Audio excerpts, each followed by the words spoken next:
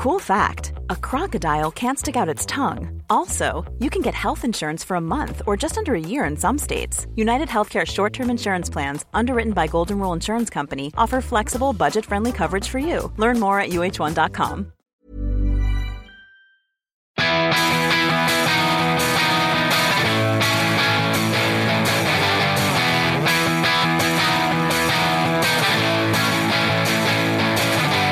This is the We Are Going Up podcast. We've got the Football League covered.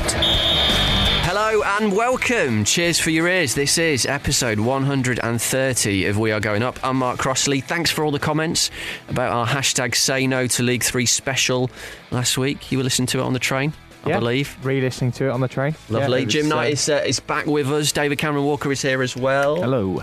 And Jim, you were just telling us off air there that you didn't actually go to the Leicester Victory Parade, which DC was gobsmacked at. Yeah, why on earth didn't you go? I was playing golf instead. I was hacking my way around an hall playing golf. I know. I'm not very good at golf either. Come on, mate. I know. Well, I went to the game. The reason why is that I went to the game against Doncaster. I saw them lift the trophy, and I've done a lot of the away games and stuff this year, so probably more than I ever have before. And for want of a better term, the Doncaster game was full of idiots who just invaded the pitch and caused a real kind of ruckus, and the parade of the trophy very nearly didn't happen, so I just sacked it off. I was angry at the idiots. I don't know whether we, as Watford fans, may well be to blame for this, but there seems to be a bloody pitch invasion every 5 minutes at the moment. It does. I saw my brother tweet. There were exceptional circumstances at Vicarage Road. Unbelievable scenes had happened in front of them. Not now anyone with a modicum of success, they're all on the bloody pitch. I saw someone screenshot a Facebook group of the Empire Championship, so it's like a fans group, and then some Watford fan with no irony whatsoever is tweeting, what kind of tin pot club has a pitch invasion after a semi-final of a player? My brother tweeted about this last night and says, invading after a semi-final, hashtag tin pot, and he'd probably be listening to this as well. Last day of the season 5 years ago in Accrington, when we knew we weren't going up, he invaded the bloody pitch. Who are all these people? Anyway, drum roll, because we've got more important business to get to. Hello. The We Are Going Up Fantasy Football League. Oh no. D seems excited then. 2013, 2014. God, I haven't changed my team in so long. In fifth place, Jim Stewart Evans with Slackers FC. That was me then. James Pickles in fourth, the mighty fifth. Actually, my fourth. So we've got Sir Alex Salajan City in third, Pascal Evans, Covport in second, and Gary Mackay, resign or die. Congratulations, the winner of the We Are Going Up Championship Fantasy Football. Here we go, forget that bit though, the most important bit. In 11th place, Carl McQueen, FC de Tropicana. Again, bloody hell. Too much time on his hands. 30th place, Mark Crossley, Jekko and the Bunnymen. Good. 35th place, Jim Knight going nuts at the KP. I'll take that. 47th place, David Cameron Walker. We are hopefully going up. Console yourself, though, with the fact that Sonny Morell and the Red and Blue Army finished 96th. So you were top half. So that's not too bad. Kind of like Watford, really. We were bottom half. In the end. Yeah. Well, thanks to everyone who got involved with that this season. If you're wondering, by the way, how our start of season predictions went, we're going to play those out on the last show of the season in a couple of weeks' time. Can I have that one off? I think I did horrifically bad. This week, though, we're going to be looking forward to the remaining League One and League Two playoff second legs. Rotherham Preston on Thursday night. That Joe Garner goal. Also, Fleetwood, York and Southend and Burton. The second legs of those games as well take place on Friday and Saturday. In the Championship, though, the lineup for Wembley has already been sealed. QPR will be playing Derby for a place in the Premier League on Saturday, May the 24th, after both sides progressed from their semi-finals this week. Later on, we'll preview the final. We're going to speak to Charlie Ashcroft, who's on the... You've got the squeakiest chair in the world. Sorry about that. Charlie Ashcroft from the QPR podcast Open All Ours, plus Owen Bradley, who's a sports presenter and journalist at BBC Radio Derby. QPR squeezed past Wigan 2-1 after extra time on Monday night, whilst Derby thrashed Brighton 4-1 at the iPro on Sunday for a 6-2 aggregate win. Well done to both sets of fans, by the way, for those stand up for the 56 chants paying tribute to the Bradford fire disaster, which were a fantastic touch. It is with Brighton, who were beaten by Derby, that we're going to start this week, because that hammering at Derby was the final game in charge for their manager, Oscar Garcia, who after just 11 months in charge at the Amex has left. The Spaniard offered his resignation following the Seagulls' second successive playoff exit, stating, "We didn't have the best of luck. We were simply beaten by the better team. Overall, when all things are considered, particularly our terrible luck with injuries, I think it's been an excellent year for the club." Nonetheless, Brighton, for the second summer in a row, are on the lookout for a new manager. Let's now talk to a man who follows the Seagulls week in, week out, and for the past 6 years has been a co-host of the Albion Raw, an unofficial Brighton and Hove Hove Albion podcast and radio show, which can be downloaded on iTunes, or you can listen to it Saturday at midday on Radio Reverb in Brighton, 97.2 FM. He is Alan Wares, and we're pleased to say that Alan joins us on the line right now. Alan, thank you very much for coming on the show. Let's start with the news about Oscar Garcia, if we can. How disappointed are you that he's decided to leave? It is disappointing. I think that what I feel, and I think what a hell of a lot of fans actually feel, is that we certainly didn't get the best of him. He came with some fantastic credentials. He just got Maccabi Tel Aviv into the Champions League. He's a product of the Barcelona system. He's got Johan Cruyff as his Svengali. He came with some superb references. He said at the beginning of the season he was committed to attack. But we never really saw that. So I think in reflection with how we feel the season's gone, there's a lot of people who are kind of disappointed. And I understand this. There's a lot of people who are disappointed with the fact that we were kind of slow and ponderous. And while we tried to carry on the similar Hispanic style of possession football and keeping it on the ground and things like that, it didn't really sort of come to the fore. And I think you need that blend of Spanish football with a bit more pace of the English football. And I think that Oscar was still on that learning curve. And so when he then sort of cuts it off, decapitates his career in England, just pretty much, without too much prior warning, it's a little disappointing. And so, yeah, I'm sorry to see him go, because I certainly feel we didn't get the best out of him. I mean, if you look at the job that he's done, really, you must say, really, he's done very well. Because if you think Ashley Barnes and Liam Bridcut, two key players, were sold in the January transfer window, there was no real significant incomings. A few loans here and there, but there was no money spent on anyone in the summer or in January of any note. So, and plus the aforementioned injuries that he's had to deal with, and so finishing the playoffs for a second consecutive season for Brighton was a real good achievement. Absolutely, and I think what you've done there is you've kind of zeroed in on what a lot of people feel that are the reasons that Oscar has gone. That, he's not a grumbler. He's a man of great dignity. But one of the few things he said that are critical is the fact he feels that the dealings from the club in the January transfer window left his squad shorter than he went into the January transfer window. So, Ashley Barnes, he was kind of the club's second striker, but he was still key to the season. Liam Bridcut probably wasn't such a big miss, because we'd actually just unearthed a new talent, Rowan Ince, that we picked up as a Chelsea cast-off. And Rowan was doing very well, and we also got Keith Andrews in that position. But from there on in, the second half of the season was actually quite tricky. And I think, ironically, even the bigger miss, it was not ironically, I'm not... was it Shania Twain that sang ironic? Alanis Morissette. Alanis Morissette, yeah. She didn't understand ironic either. I think the biggest miss was when Andrew Crofts got injured this season. He was an attacking midfielder, box-to-box midfielder, great engine, Welsh international. He got crocked. It was just a really nothing challenge, and he went down, and some part of his leg is now sort of completely broken, and he was the fellow I think that we've missed most in the second half of the season. But to actually then carry on and get into the playoffs in the way that we did, yeah, it's an amazing achievement. But then we do know that the Championship is an absolute basket case of a division.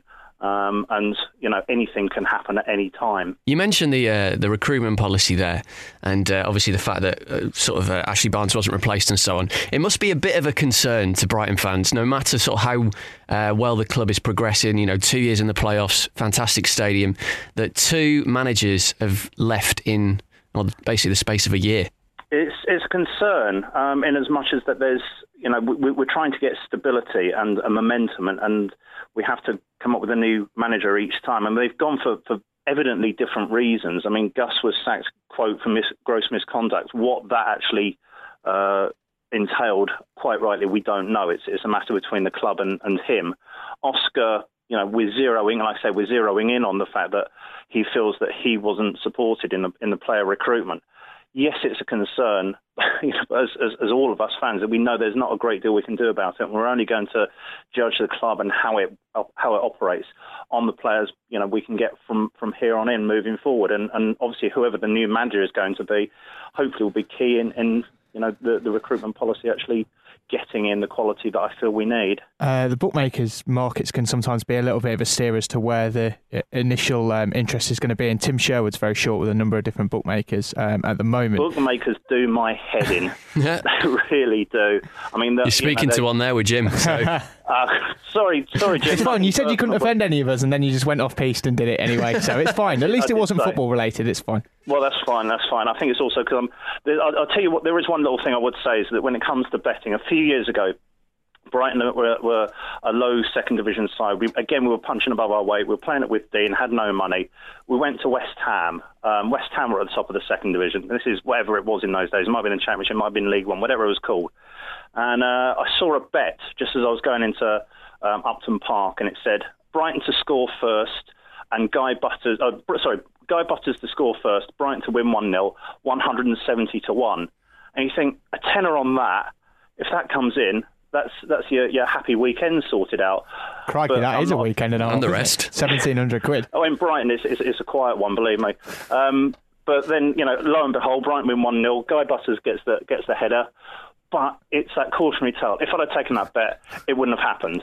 You know how these things pan out. So I'm glad I didn't take the bet, because it meant the 3 points, and that is more important than a happy weekend in Brighton, which I can have every weekend anyway. So Tim Sherwood then, what do you think of the potential appointment there? Is he going to be, I mean, you said about Oscar Garcia not being backwards and coming forwards. Tim Sherwood's certainly been good for the media and for the kind of industry in terms of sound bites and things over the last few weeks. Is he the kind of appointment that you think the Brighton board would be looking at? I can't help feeling there's a side of me that thinks that when it comes to managers sort of mouthing off, that the club might be a little bit once bitten, twice shy, because you had Gus, who was, again, never backwards in coming forwards, and possibly sometimes saying the wrong thing. Whether the PR angle side of it is something that concerns the club, I don't know. But in terms of his experience and quality, he is very much untried and untested. All right, he's had half a season where he inherited a pretty star-laden squad. How that will work, in an environment that he's probably not that used to, a second division club, albeit with Premiership ambitions, it's going to be quite a tricky one. I can't help feeling there's an element of fish out of water. That's the thing that really, is my gut feeling on that one. Regardless of who comes in, you say it's a club with Premier League ambitions. And I suppose if you look at the last sort of 3 or 4 years, including the stadium move as well, that there's been significant money spent on Brighton, but it appears to be, as you just mentioned, there appears to be a stage now where perhaps there aren't going to be too many funds forthcoming for the new manager. Or if there are, maybe Oscar Garcia will have a few raised eyebrows whenever he turns up next. Just on the face of it, it doesn't seem to be too much that's needed to make that next step. Playoffs 2 seasons in a row, fallen at the semi-final hurdle, but with a bit of investment over the summer with the new man that comes in, Brighton should have ambitions of being challenging for automatic promotion at least, but you worry that maybe Paul Barber and the hierarchy there aren't prepared to spend. As a consideration, it's a worry that the Brighton fans would have. I mean, the club likes to tell you that it's got ambitions to move forward. I mean, you have to bear in mind that this football club is effectively, in its current state, it's only about 3 years old. Millions upon millions to be spent on the infrastructure, the stadium, the training facility that's being built, even the environment of around the train station next to the ground and the buses, and there's millions that had to be spent. And with now FFP, that the club is actually taking very, very seriously, it's trying to cut its cloth accordingly. Now, Tony Bloom is actually a very generous man. He's a very rich man. He's Brighton and Hove Albion to the core. And given the opportunity, would love to be able to spend what he wants to spend.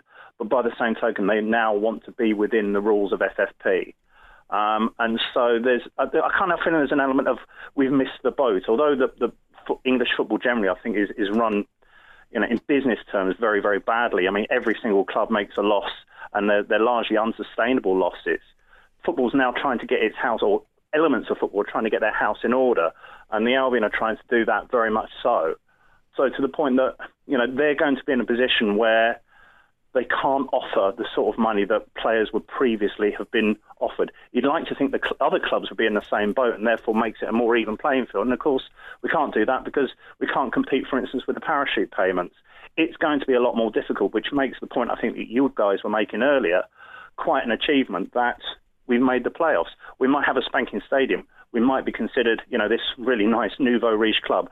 I'm afraid that probably the reality is slightly different. There is other clubs that over the past sort of 4 or 5 years have had parachute payments and therefore will be in a more advantageous position to us. Looking at this season, you've played Derby 4 times and you've been beaten by them 4 times. So I don't suppose you can have too many complaints about going out in the semi-finals. For whoever the next manager is, and maybe you could sort of give us your opinion on kind of what kind of manager you think Brighton should bring in. What are the areas of the squad that, you mentioned before, sort of up front, what are the key areas that Brighton are lacking in at the moment that is preventing them sort of taking that next step? Well, make no mistake. The triumph this season has been the defence, and a fairly ancient, creaking defence. It was pretty ungenerous. I think it was only Burnley conceded fewer goals this season, and yet the average age of the defence was 32. I think Stephen Ward was the real pup out of that lot, who was only 28. And we got Matthew Upson, who must be the oldest man in rock and roll.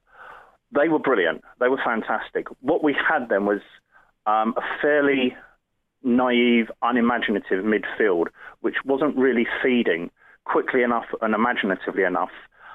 A not bad forward line. Now, we had Leo Zhou, who was out injured for a while, but he's a decent striker. We lost Ashley Barnes and we replaced them with Lingard. We certainly need more strikers, and I think we need more creativity in midfield. We have youngsters coming through, but if we have, again, designs on Premiership ambitions, in the next couple of years, I think we need to bring more people in than the youngsters could actually cope with right now. It's great news today, for instance, that 2 Brighton players have been selected for the England under-21 squad, Jake Forster-Caskey and Solly March. That's great. But in terms of, league and Premier League stability, they're not quite ready yet. We still need a bit more experience. So it's certainly going forward that we need it. We only scored 55 goals, and for a team with Premier League ambitions, that's not good enough. Where do you think Garcia will end up, by the way? Do you think he'll go back to Spain? I suspect he'll go home back to Spain. That's a guess, but I think he probably took 2 looks at English football and thought, this is crazy. OK, finally, Alan, before you go, tell us a little bit about the Albion Roar then, because I know you've had some really good guests on it, haven't you, recently? We have, and we had some really rubbish ones as well. No names. It's something that started up through community radio down here in Brighton. I came on there as a guest and they just didn't get rid of me. And eventually the 2 original presenters disappeared. And there's myself and a fellow called Adrian Packham. He's the main presenter. I'm the regular guest. And we have 1 or 2 people on each week to talk about the hot topics. And as you know, with podcasts, these things, an hour is, it flies by. We've had everyone higher in the hierarchy of the board. We've had Tony Bloom on, Paul Barber, Dick Knight, the life president, previous chairman. We've had an absolute hero, Inigo Calderon. He's a fellow that everyone down here loves. He's probably not so appreciated by other teams. He does have a habit of falling over, but his work with Albion in the community, it just makes him an absolute hero and a legend. He's got that kind of swarthy, swashbuckling appearance about him. We also have regular fans on. We've had Adam Virgo, former player, on, now pundit on BT Sport. He was on last week. He finished the show at the end of last week's show forgetting that he was actually supposed to be going to Derby the next day. It probably would have been better if he'd missed it, to be honest, seeing the result. Yeah, there is that. I'm sorry to say that game was men against boys, and Derby were, obviously very worthy winners.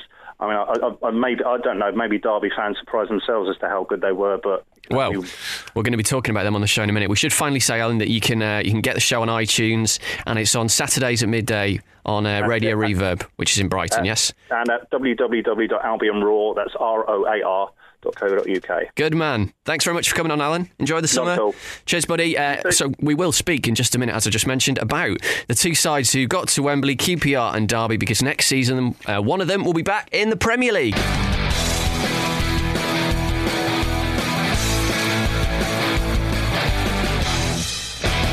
So on Saturday, May the 24th at Wembley, with only 90 million quid at stake, Steve McClaren, who remember started the season coaching QPR, will be taking on QPR and Harry Redknapp at Wembley. For the winners, it will mean promotion. For the losers, another season in the Championship. In a few minutes, we're going to hear more about QPR's tense 2-1 extra time win against Wigan at Loftus Road. But first, Derby demolished Brighton 4-1 at the iPro on Sunday, 6-2 on aggregate to seal their place in the final. Owen Bradley, a friend of the show, is a sports reporter and journalist at BBC Radio Derby, and we spoke to Owen a short time ago, and I started by asking him just how impressed he was by that second leg performance. Yeah, really impressed. There were a few nerves around the iPro before the game when we heard that Craig Bryson was out. As early as that morning, I've been told, he's got a sore back, but we think he'll be fine. And when he wasn't there, losing your player of the season, a guy who's been really important to Derby for the whole campaign, even before Steve McClaren arrived, there were a few nerves, but,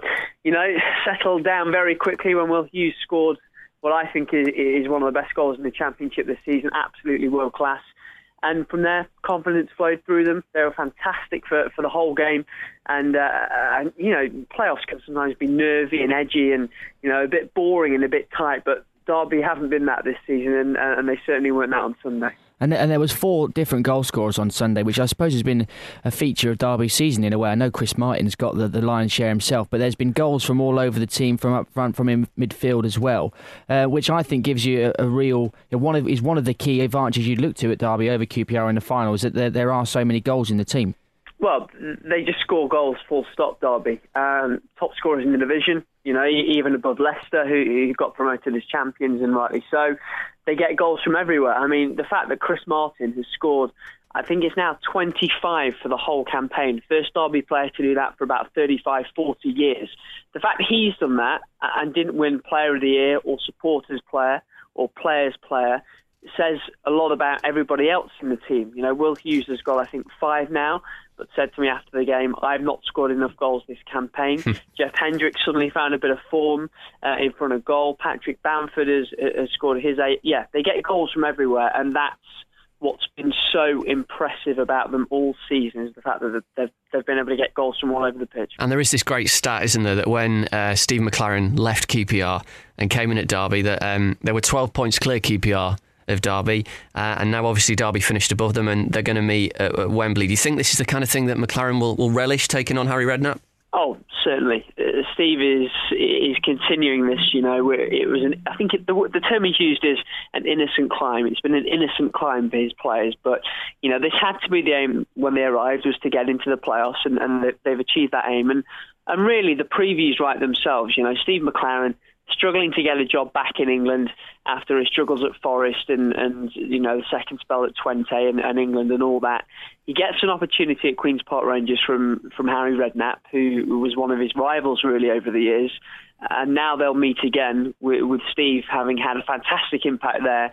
And he's spoken in absolutely glowing terms about the 3 months that he had at QPR and about the players, and particularly Joey Barton, and what a big fan he is of Joey as a footballer and as a person as well, actually. So the story's written in so many different fronts, but particularly that one. And I think Steve, like his players, is raring to go. I wanted to ask about Lee Grant for a minute, because from watching the final, the semi-finals, and getting a view of Derby over the season a couple of times, he's been just as important, hasn't he, as any of your goal scorers in terms of keeping the team on track. He's been an ever-present in the team, and just some superb saves over the 2 games we've seen in the last week. But that seems to be something that's kind of been replicated throughout the whole season. Yeah, he's never present. He's the only one as well now that's played every minute of every game.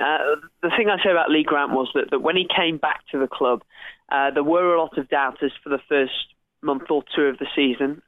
He didn't command the area. He looked nervy. I think that translated to the back 4 as well in front of him. But since Eric Steele arrived from Manchester United, well, from unemployment actually, but after leaving Manchester United in the summer, Lee Grant has come on in leaps and bounds, and he's just developed in a way that you don't necessarily expect a senior, experienced pro to develop. But as you say, some of the saves he's made throughout the season have been top notch. I probably think he made at least 4 really important saves over the 2 games against Brighton, and he's been vitally important. But you mustn't forget the back 4 in front of him as well. I mean, as a unit, that 5, since Andre Wisdom arrived really back in the autumn, as a unit, that back 5 have been fantastic. They've turned things around in that regard. We always knew Derby could play exciting, attacking, attractive football. They did that under Nigel Clough, but it was the other way that they didn't really get it. And since the new coaching staff arrived, the back 5 have stepped up. The rest of the team have followed, in learning their roles, in learning their jobs. And Derby have done fantastically well since. Is there anything that yourself, as someone that obviously watches Derby very closely, but the fans as well, is there anything that would cause you concern about QPR? Because we watched the game last night, and Charlie Austin was the difference in the end, and him coming back from injuries, real big help for them in the playoffs. But there doesn't seem to be that much pace in the side. They're physical up front, but as you've just mentioned, you've got a big physical defence that could certainly handle them. I can't see, looking at it objectively, Derby do look the team that you'd fancy to win this game in almost every area. But of course, it's a big game, it might not go like that. But is there anything you'd be worried about QPR? I think they undoubtedly have quality. The likes of Charlie Austin, Cranshaw, Ravel Morrison, Bobby Zamora, they are undoubtedly quality players. Whether, 2 of the 4 that I've mentioned actually get picked by Harry Redknapp to start at Wembley is a different matter. I mean, to be honest, I agree with you. I think, Derby finished 3rd for a reason. I know QPR had injury problems, but Derby finished 3rd for a reason. I think they played fantastic football. What would worry me, QPR have more experience of the big game. And I spoke to the Derby first team coach, Paul Simpson, today, and he said that the players actually kind of held their hands up a little bit after the first leg in Brighton and said, maybe the occasion got to us because they won that game, but they weren't at their best, not even close. So does that mean you're concerned about the occasion maybe getting to Derby? Perhaps, but you would hope they've got it out of their system. As Derby learned the last time that they went to Wembley for the playoff final in 2007, West Brom that day were by far the better team. But Derby were resilient, got a goal on the break and won promotion. And so Derby fans know that could easily happen again. And what QPR have done so well all season is keep it tight and keep it close. That's what's happened in the 2 games that the 2 teams have played already. And in a tight, close game like that, if Derby don't get a goal up, if they struggle in front of goal, perhaps then the nerves start to set in. But, I would say Derby are the favourites, having seen them all season, and the way that they've played of late as well.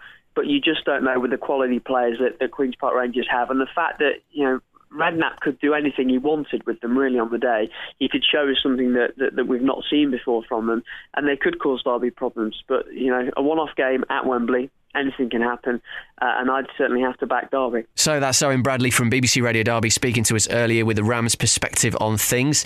Let's get the opposite view now then and talk about QPR. They made it to Wembley with that nervy 2-1 extra time win against Wigan at Loftus Road on Monday, which was followed by Tony Fernandes very struggling really with how to celebrate as a middle-aged man. Well, none of them can. I think once you get past the age of about 50, that's it. You can't celebrate gracefully ever again. It was the most unconvincing celebration I've ever seen. He didn't know quite what to do. Anyway, the most important thing is QPR are in the final. One man who was there on Monday night is Charlie Ashcroft. Charlie's a presenter on Amazing Radio, and he produces the QPR Open All Ours podcast. Charlie, thank you very much for joining us. I've seen a lot of QPR fans on social media saying that Loftus Road was bouncing last night. Tell us about the atmosphere, and were you getting a little bit nervy those last couple of minutes? Oh, extremely. You're coming corner after corner after corner. Scott Carson limbering up to try and head home a really cruel equaliser for Wigan. But it was as loud as it's been. It's been quite a quiet season at Loftus Road in terms of like the crowd and the atmosphere. I think there just hasn't been that sense of urgency or people getting G'd up necessarily by the performances. And so last night kind of took us back to maybe when we were last in the playoffs, going back 11 years when we were playing Oldham in League One's semi-finals on the way to play Cardiff in Cardiff. It was probably not quite as loud as that because that's often documented as the loudest ever night at Loftus Road, but it was pretty damn good, I think, compared to what has been served up this season. I think that G'd on the players quite a lot, and they definitely put in a shift. So it was, a great night. Obviously very tense towards the end, but we held it. We sort of held our own, I think, and stuck to the task. And obviously eventually managed to get the win. And the difference, on the night, it was a very good performance from QPR, I have to say. It's a thoroughly deserved a victory. But the difference in terms of the goals was Charlie Austin. He's come back into the team after those few months with injury. And, really, that is absolutely crucial for you, this, going into this playoff final. Because, this season, there's been a bit of negativity surrounding QPR this season, what with the amount of money spent and the wage bill and all that, and the expectations of being in the top two. But, the one real positive to take from this season has been the performance of Austin. He has delivered the goods for you when he's played, and he will give you confidence that if he can get the goals at Wembley, you could go through. He was absolutely crucial, in the past few weeks as well as earlier on in the season. It's been great to have him for the run-in, because at one point you had Harry in the press saying that Charlie wouldn't be back before the end of the season, and we've had a little bit of bad luck with injuries. I know there's been a fair amount of negativity surrounding the club, and it's been quite heartbreaking actually as someone who's been there for many years, supporting them through thick and thin, to see us become a club that other clubs now hate because of the money situation, because of the debt, because of the players who we've brought in. And I think over the course of the season, there has been that little twinge of negativity attributed to the club. But I think we've also got people now realising that even though we have that, there's certain players within the team who actually are grafters, and even though they've been around the block a little bit, we've got certain players that do care about the club and are pulling in the right direction. And even though I couldn't necessarily name our first choice 11 going into Wembley for you today, I still think Harry's now got a good little nucleus of 17 or 18 players that he'd be able to choose from, because there were a number of systems the other night which all seemed to work at just the right time, whether it's bringing on Yun for Clint Hill down the left, or even just when Morrison came on, or even moving Cranshaw to the base of the midfield to put in a little bit of a sort of defensive role, even though apparently he was playing injured. All the systems kind of seemed to work, so that kind of gave us a little bit of flexibility in addition to the knowledge that will always get you goals. So great to have him back, even if other players haven't returned from their long-term injuries. But good to see that there is a bit of flexibility and give us a little bit of hope going into the game against Derby. And you've got to say that Bobby Zamora made an impact as well when he came on. Absolutely. It's like a man reborn. He's been playing injured for maybe the best part of 12 to 18 months and been nowhere, really. He came on, I think it was in a game, I can't remember which game it was. He came on as a sub, sort of a bit of a comeback in January, and was kind of ironically cheered when he came on. And it was a bit sad to see, because I had heard that he might be over his injury problems. Last night he came on and Wigan's defence couldn't cope with him. It was the kind of classic Bobby Zamora performance from, say, 3 or 4 years ago, from when we signed him. You think he had that little purple patch and was getting a few goals for us. It was like when he was used to be performing so well at Fulham. But after Caldwell went off, it didn't seem like Wigan really coped with his presence. His presence led to the penalty, and he assisted the winning goal in extra time as well. Charlie, I wanted to get your take on a couple of stories that I read today, that Harry Redknapp might be struggling with an injury. I think it was a knee injury. People were suggesting. He's not going to play. I'm not going to play. No. But in terms of his ability to continue managing the side, it's just the way you said it. Yeah, he might bring himself on for a last minute, put himself up front. But is there any kind of light you can shed on that, in terms of, obviously, his speculation about his future, his wife anyway, as it always will be with Harry Redknapp, he'll be constantly linked with the jobs. But is there any suggestion of what will happen regardless of whether or not you go up? Is there anything that you know from your time spent close to the club? It's all a little bit up in the air at the moment. He had a knee operation last summer and was on crutches for the early part of the season. He brought in Steve McLaren to kind of be in charge on the training pitch alongside his regular team of Kevin Bond and Joe Jordan. And there's that sense sometimes you get with Harry that maybe he's not fully allied to the club in the same way that he would have been at previous clubs, and that maybe his heart's not in it. I think it's a little bit difficult to read what's going on in someone's mind. He's the oldest manager in the Football League. You never know what his plans are, whether he's sick of commuting from Dorset up to London to work every morning. It's hard to say whether he'll stay or go, irrespective of whether we stay up. I think it becomes a little bit of a guessing game until you know what happens on Saturday week. You may think, I've proved that I'm a good manager and I can get a team who are in a little bit of disarray. If you told us at the start of the season we'd be in the playoff final, I think many fans would have just told you were mad, because there was that sense that maybe we'd do a bit of a Wolves and plummet through another division before actually coming up, and we need another season of cleansing and getting rid of some of the big earners and some of the slightly infectious in a bad way. It's some of the infectious players that were on our books. But we've ended up fourth.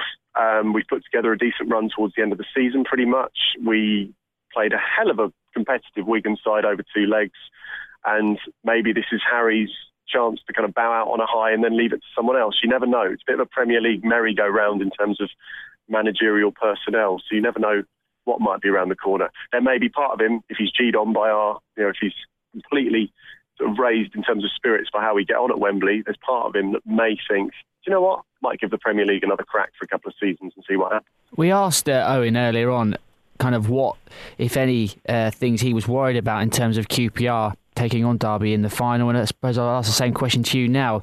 The games against Derby in this season, you beat them once at Loftus Road and then they beat you up at the iPro, so even Stevens as far as that's concerned. But just watching the semi-final and seeing Derby, as I have done a few times this season, the big thing about them is their abundance of goals, not just from Chris Martin, their big striker. Craig Bryson's got 16 himself. They've got goals from all over the pitch. Many players are pushing double figures in that team, whereas with you it's basically Charlie Austin and then Revel Morrison's the next one, I think, on 6 or 7, who's only been at the club for a few months. So that would be the concern if I was a QPR fan. I mean, are you worried about Derby? I mean, or are you confident you could maybe keep it tight and get a narrow victory? I watched the second leg of theirs against Brighton. I thought they were absolutely fantastic, and their form suggests that they will be extremely difficult to beat. And they're a fantastic team. They've got a lot of pace about them as well. They press pretty high up the pitch. They also have in Steve McLaren someone who worked at QPR earlier in the season and may have a few bits of inside knowledge and a few inside stories. We're going to have to put on a hell of a performance to try and slow them down. I think that's what we did in the first leg against Wigan to a degree. We were there to kind of break things up, be a little bit reserved, a little bit defensive, quite solid down the middle and try and attack down the flanks. And I think that may be what we end up trying to do at Wembley, trying to slow down the Derby attack. They've got a lot of young players. You don't know how that's going to play out on the day. Do their young players step up and perform at Wembley to give the game of their lives, or will any of them freeze compared to our very experienced, seasoned international squad that has a lot of big game experience? It's going to be an interesting matchup. So I do fear them because, ultimately they've come third and they were in good form going into the playoffs. It's not like they just missed out on automatic promotion. They've always knew they were going to pass through to the playoffs as the best team of the 4 who qualified. And so, they've got a lot to be worried about. But, we've been solid, I think, with defenders like Nedum Manua. Richard Dunn's been pretty good over the past few games, having come in for a little bit of slack mid-season. I think, we can try and break things up a bit and try and slightly sort of almost calm things down in and amongst all that adrenaline that's going to be around, and hopefully try and get a result ourselves. Because if we can try and attack like we did last night, I think we can also provide a pretty hefty danger. Well, enjoy the final, Charlie. Thanks very much for coming on and speaking to us. It's been a pleasure. Thank you for having me. Good luck in the final. That is Charlie Ashcroft, who is a regular on the QPR podcast. Open All Eyes produces it as well, and you can also hear him on Amazing Radio. So we talked about the two sides there. Jim, do you see it being tight? Yeah, I think it's kind of a clash of two styles, really. Charlie has kind of intimated exactly what I was going to say, in that Derby have this kind of high-intensity pressing game where they don't really let the opposition have any time on the ball, and they're going to go all-out attack because that's the only way they really know. It remains to be seen which one of those is going to kind of play out, really. You'd think with it being a final and with it being the £90 million game or however many 120, millions, I think. Is it? They've added a few on from last year, which is understandable. But Extra 30. It happens every year, doesn't it? You'd think it's probably going to be the tighter affair, particularly in the first 45 minutes. But I'd like to see a nice open Tell you what, game. Those midfield matching up's going to be interesting because Joey Barton, I thought, ran the show on Monday night, and He's a class act, isn't he? Up against Hendrick and Bryson and that midfield, it's going to be quite an interesting matchup. We'll see if Hughes plays. George Thorne has been reasonably impressive for them as well. We should mention the Hughes goal, by the way, which was exceptional, wasn't it? I can't remember if we mentioned that earlier with Owen. No, but I don't think we did, but it's a brilliant goal back heel, and it shows the quality that he's got. And as Owen said, Hughes has been disappointed with his. That's probably the thing that he wants to add to his game. You look at him, think he's got all the talent, but doesn't score that many goals for a midfield player. I think it's going to be a great game. I'm pleased that those two teams are there because, like you said, Jim, I think it's an interesting matchup. QPR's squad is packed with quality. Barton, as you mentioned, is a very good player at this level still. Kranjčar, is a player that... is he going to the World Cup with Croatia? I'd expect he would be, wouldn't he?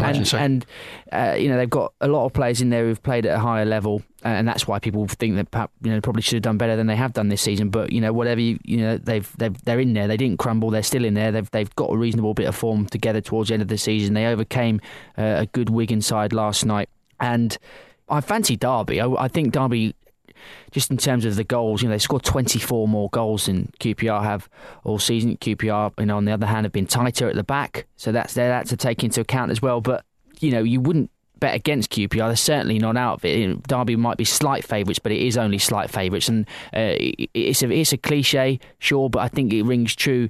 The first goal, I think, is very important in this game, because Derby, I think if they get one and they play with confidence and they keep going forward, then they could maybe get out of sight and overwhelm QPR. I think the longer it goes goalless, the tighter it is, possibly the more that favours QPR. Do you think Ravel Morrison will still be wearing gloves on May the 24th? He probably will do, That's my next question. Nude, maybe. It's going to be a very, very interesting matchup in the final. Well, it will be interesting. On Ravel Morrison, though, he didn't start, did he? No, he didn't. Against Wigan. He tweeted as well, a little sort of emoticon of the kind of... What's that emoticon when you're like... Meh, meh. It was that emoticon he tweeted a couple of hours before the game. I'm not up to date on my emoticons, mate, I'm afraid. But, this is a player that's been talked about earlier on in the season. People were saying that he might even go to the World Cup. Obviously that didn't come to pass, but he's a player with a big future ahead of him, you'd think, and this is a big stage. This is a stage where a player like him could seize the moment if he's given the opportunity to play, or indeed if he comes off the bench again by Redknapp brings him on.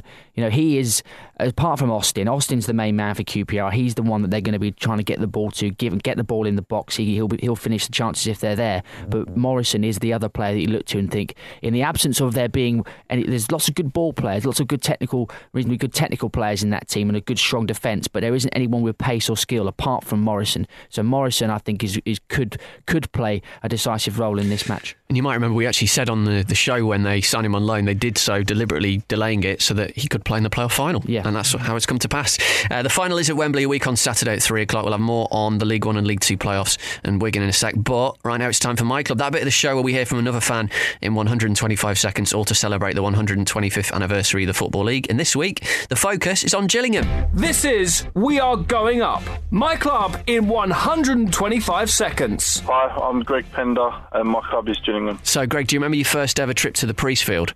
Yep, it was January 2004, an FA Cup third round replay against Walsall when we won 2-1 in extra time. Who scored the first goal in a Gillingham shirt you ever saw? It would be an own goal by, I think his name was Tony Barris. It's a good start, isn't it? Yeah, but Andy Thompson would be the first person who scored a Gillingham goal that I actually saw. So I always ask about the worst stuff because I think it's more interesting. Who's the worst manager you've ever had? Worst manager probably would be Neil Cooper, I'd say.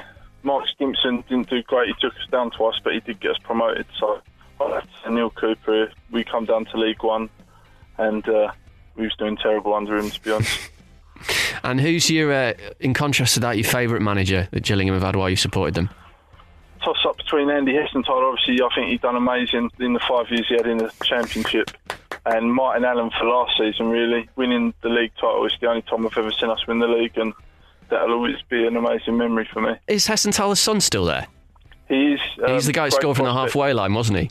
Yeah, keeper was out of his goal, to be fair, but cracking. Take nothing away from him. Cracking effort in off the crossbar. Yeah. Was that your favourite Gillingham goal, or have you got a better one than that you can tell us about? Nicky Southall versus Sheffield Wednesday in the FA Cup, 5th round at Priestfield. They were Premiership and we were what is now League One, and that was a pretty special goal. Are you furiously Googling Gillingham goals over there, DC? Final question, I suppose, has to be about Peter Taylor. How do you think he's done since he's come in? Well, he was the first manager when I started going to watch Gillingham, and he'd done a great job in the 1 year then, and I was personally happy that he's been given the job full time. I think we will push on next year, and hopefully it'll be more mid-table than lower mid-table, maybe even a bit better, who knows. You can only dream. Greg, your 2 minutes is up. Thanks very much. Cheers. My Club in 125 seconds. We are going up. We've got the Football League covered. So just 2 more shows to go then, and I'm not sure we can cram in the remaining 30 sides on My Club into the last couple of weeks of the season, but we can bring you at least a couple more.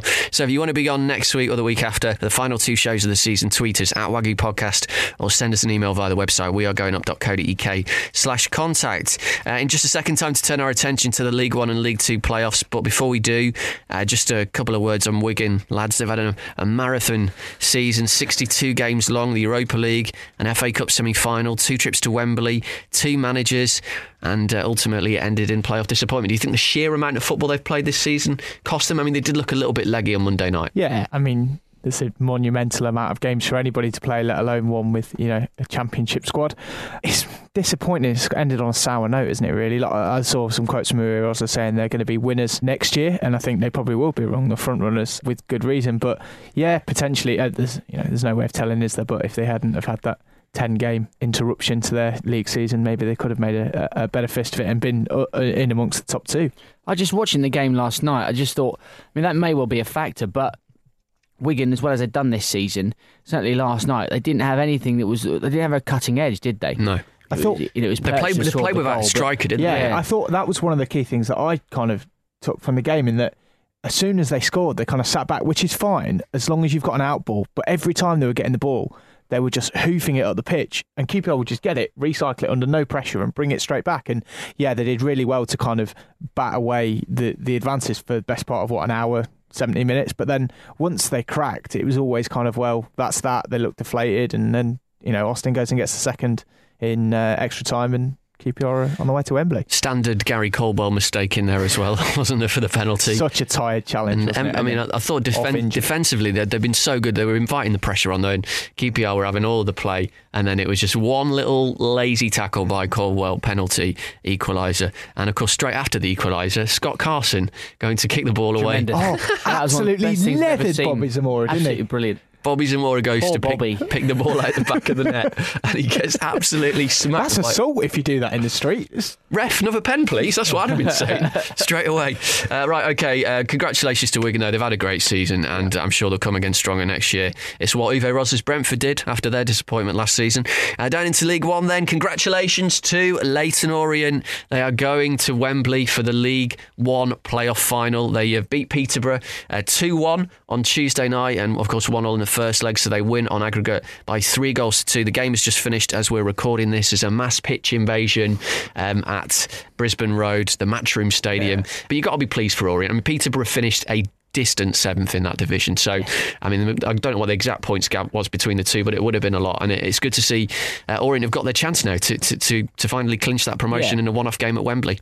Peterborough will be disappointed on the night and right now, but they've been to Wembley this season. They won the JPT. They've had their seasons in the Championship of recent years. I'm sure they'll be, in the playoff picture again next season. So it's not a complete and utter disaster for Peterborough. And Leyton Orient, I think you have to say, deserve it, because they've been fantastic this season, beaten by 2 exceptional teams in Wolves and Brentford. They find themselves, as good a season as they've had, they're also in a season where there's been 5 other teams who've been excellent as well in the top 2 plus Preston and Rotherham as well, and Orient themselves. So I'm pleased that they've got to the final, because I think they deserve it. Craig Alcock, that chance right at the end for Peterborough, though, in the last minute with everyone up, and he just needed it, didn't he? Yeah, he didn't quite connect with it. He was anticipating. He looked like the keeper. Olenek might have got it just before him, and then it just came to him. Well, he had a really good game in the first game, Lesznik, which is one of the reasons they managed to go into this. Yeah, because Orient dominated that first leg. They did, yeah. They were the better team for sure over the 2 legs, weren't they? Definitely. Okay, the other semi-final is all square after the first game. Second leg on Thursday night at the New York Stadium. Preston 1, Rotherham 1. And to quote Steve Evans, if there is a better goal in the playoffs this year, then I'll wake up a chicken. That's what he said afterwards. Joe Garner. I saw a video the other day. Steve Evans waking up a chicken? No, the sound was off, but that would be I imagine it was some sort of end of season bonding exercise. Steve Evans was being interviewed by Sky at a paintballing arena, he had a balaclava on and his glasses were up over his head, just come out of the game, and he was right there. Outstanding. What a goal, though. super. It was incredible, wasn't it? I mean, the touch and then the flick over. I mean, it did sit up beautifully for him then, but he's still... Well, he made of his own doing. Absolutely. Yeah, fantastic. Rotherham had the better of the first half. They went ahead through Alex Ravel. That was the equaliser at the start of the second half. All 3 games, Jim, between the two sides have been draws this season. Thursday night at the New York Stadium. How do you see this one go? Well, yeah, as you said, the previous meetings between the two, if I was a Preston fan, I'd be a little bit worried if I had a late train back because you could be in for extra time and penalties, I think. But, it's nice to see these games from a neutral point of view anyway, go into the second leg quite finely balanced, isn't it? And still everything to play for. It makes it for kind of an exciting spectacle. Preston have got a terrible record in the playoffs. They do. Haven't they? But Simon Grayson, conversely, has an excellent record at getting promoted from League One. So unstoppable force meets the immovable objects. Yeah. Well, Kieran Agard, Lee Freckington and Richard Brindley might not be fit for Rotherham, which is a bit of a blow. Obviously, Agard missed the first game as well. 25 goals he's got this season. So we will preview the League One playoff final on the show next week. So we know late... Are you tired over there, by the way? Yeah, I am. I've been swimming. Have you? I've been swimming today in the new Olympic swimming pool bit that's open. Okay, for how long? 50 metres is a bloody long way. I didn't realise. Right, well, you have a little lie down over there. I didn't do more than one consecutive length at a time. I had to stop at the end of every bit. Breather. Yeah, brilliant. Good. That's the Olympic legacy right there. A very tired DCW. So the League One playoff final, Leyton Orient against either Rotherham or Preston. We'll preview that next week. Down into League Two then, only the odd goal in the first legs of these two. York City 0, Fleetwood 1. York's first defeat in 18 games. They've been on this incredible run, and it would just be football to lose the one that kind of mattered. Although they're not out of it yet, and the goal scored by goal to concede. Yeah, scored by an ex-York player, Matty Blair. And I think Fleetwood will obviously fancy themselves at home now to finish the job. But York have won at Fleetwood this season. Yeah, and they do have that. They only, even in that game, they only lost by 1 goal. That defence really has been the bedrock of their success, of their incredible run since the turn of the year. So I wouldn't write them off at all. Absolutely not. Nick Pope made a couple of key saves. Mark Roberts, very impressive for Fleetwood, and we had Mark on the show, didn't we? We did. Earlier this season, so hopefully if they get to Wembley, we'll maybe get a chance to catch up with him again. The one thing that I think a lot of people who saw the game, listen to this, will I think we have to mention is the complete and utter lack of away fans. There was 251 away fans behind that goal, which for a playoff semi-final...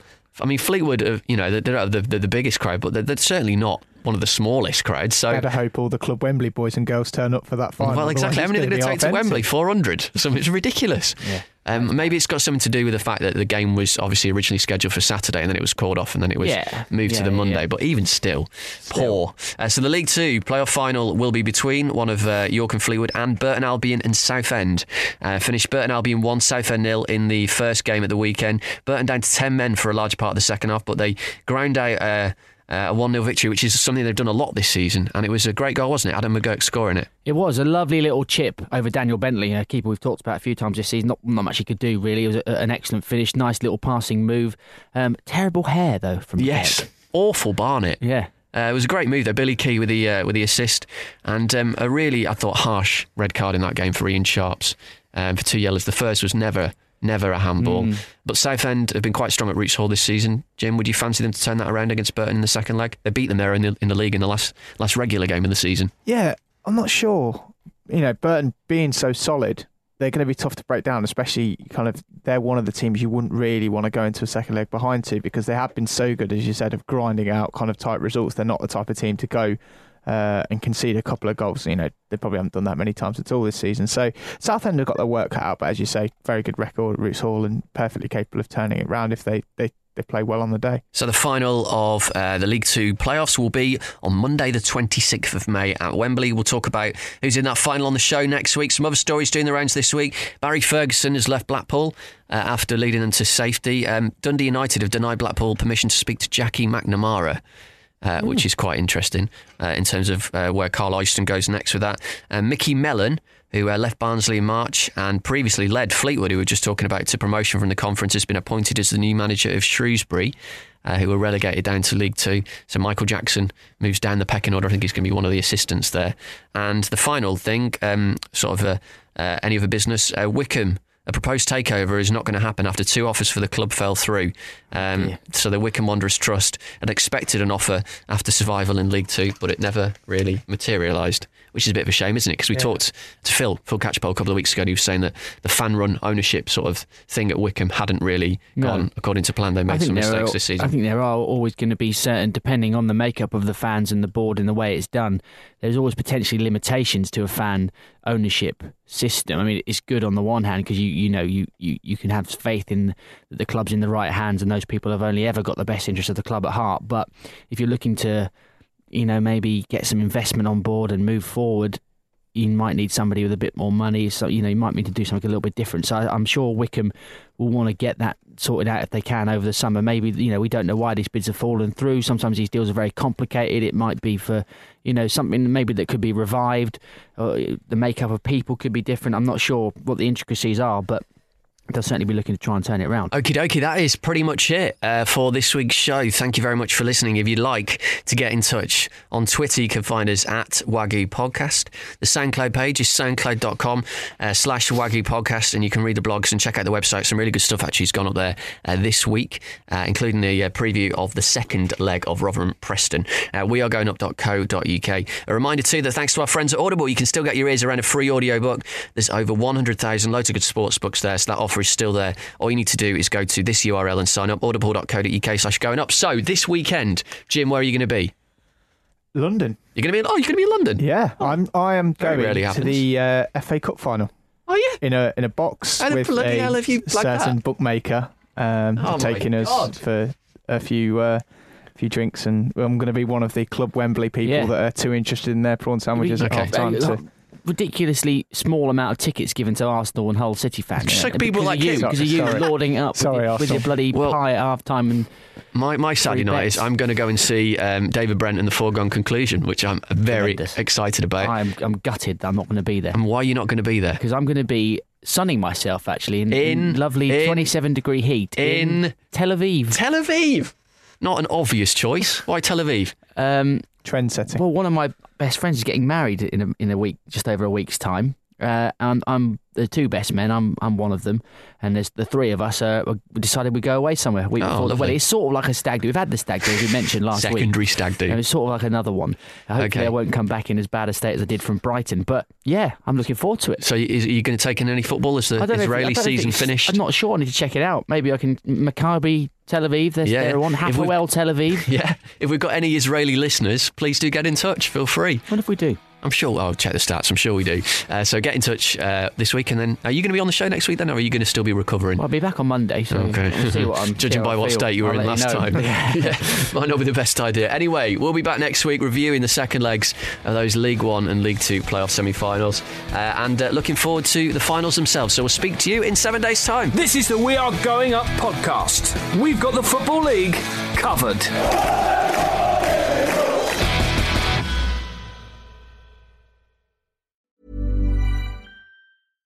When you drive a vehicle so reliable it's backed by a 10-year, 100,000-mile limited warranty, you stop thinking about what you can't do and start doing what you never thought possible. Visit your local Kia dealer today to see what you're capable of in a vehicle that inspires confidence around every corner. Kia, movement that inspires. Call 800-333-4KIA for details. Always drive safely. Limited inventory available. Warranties include 10-year 100,000-mile powertrain and 5-year 60,000-mile basic. Warranties are limited. See retailer for details.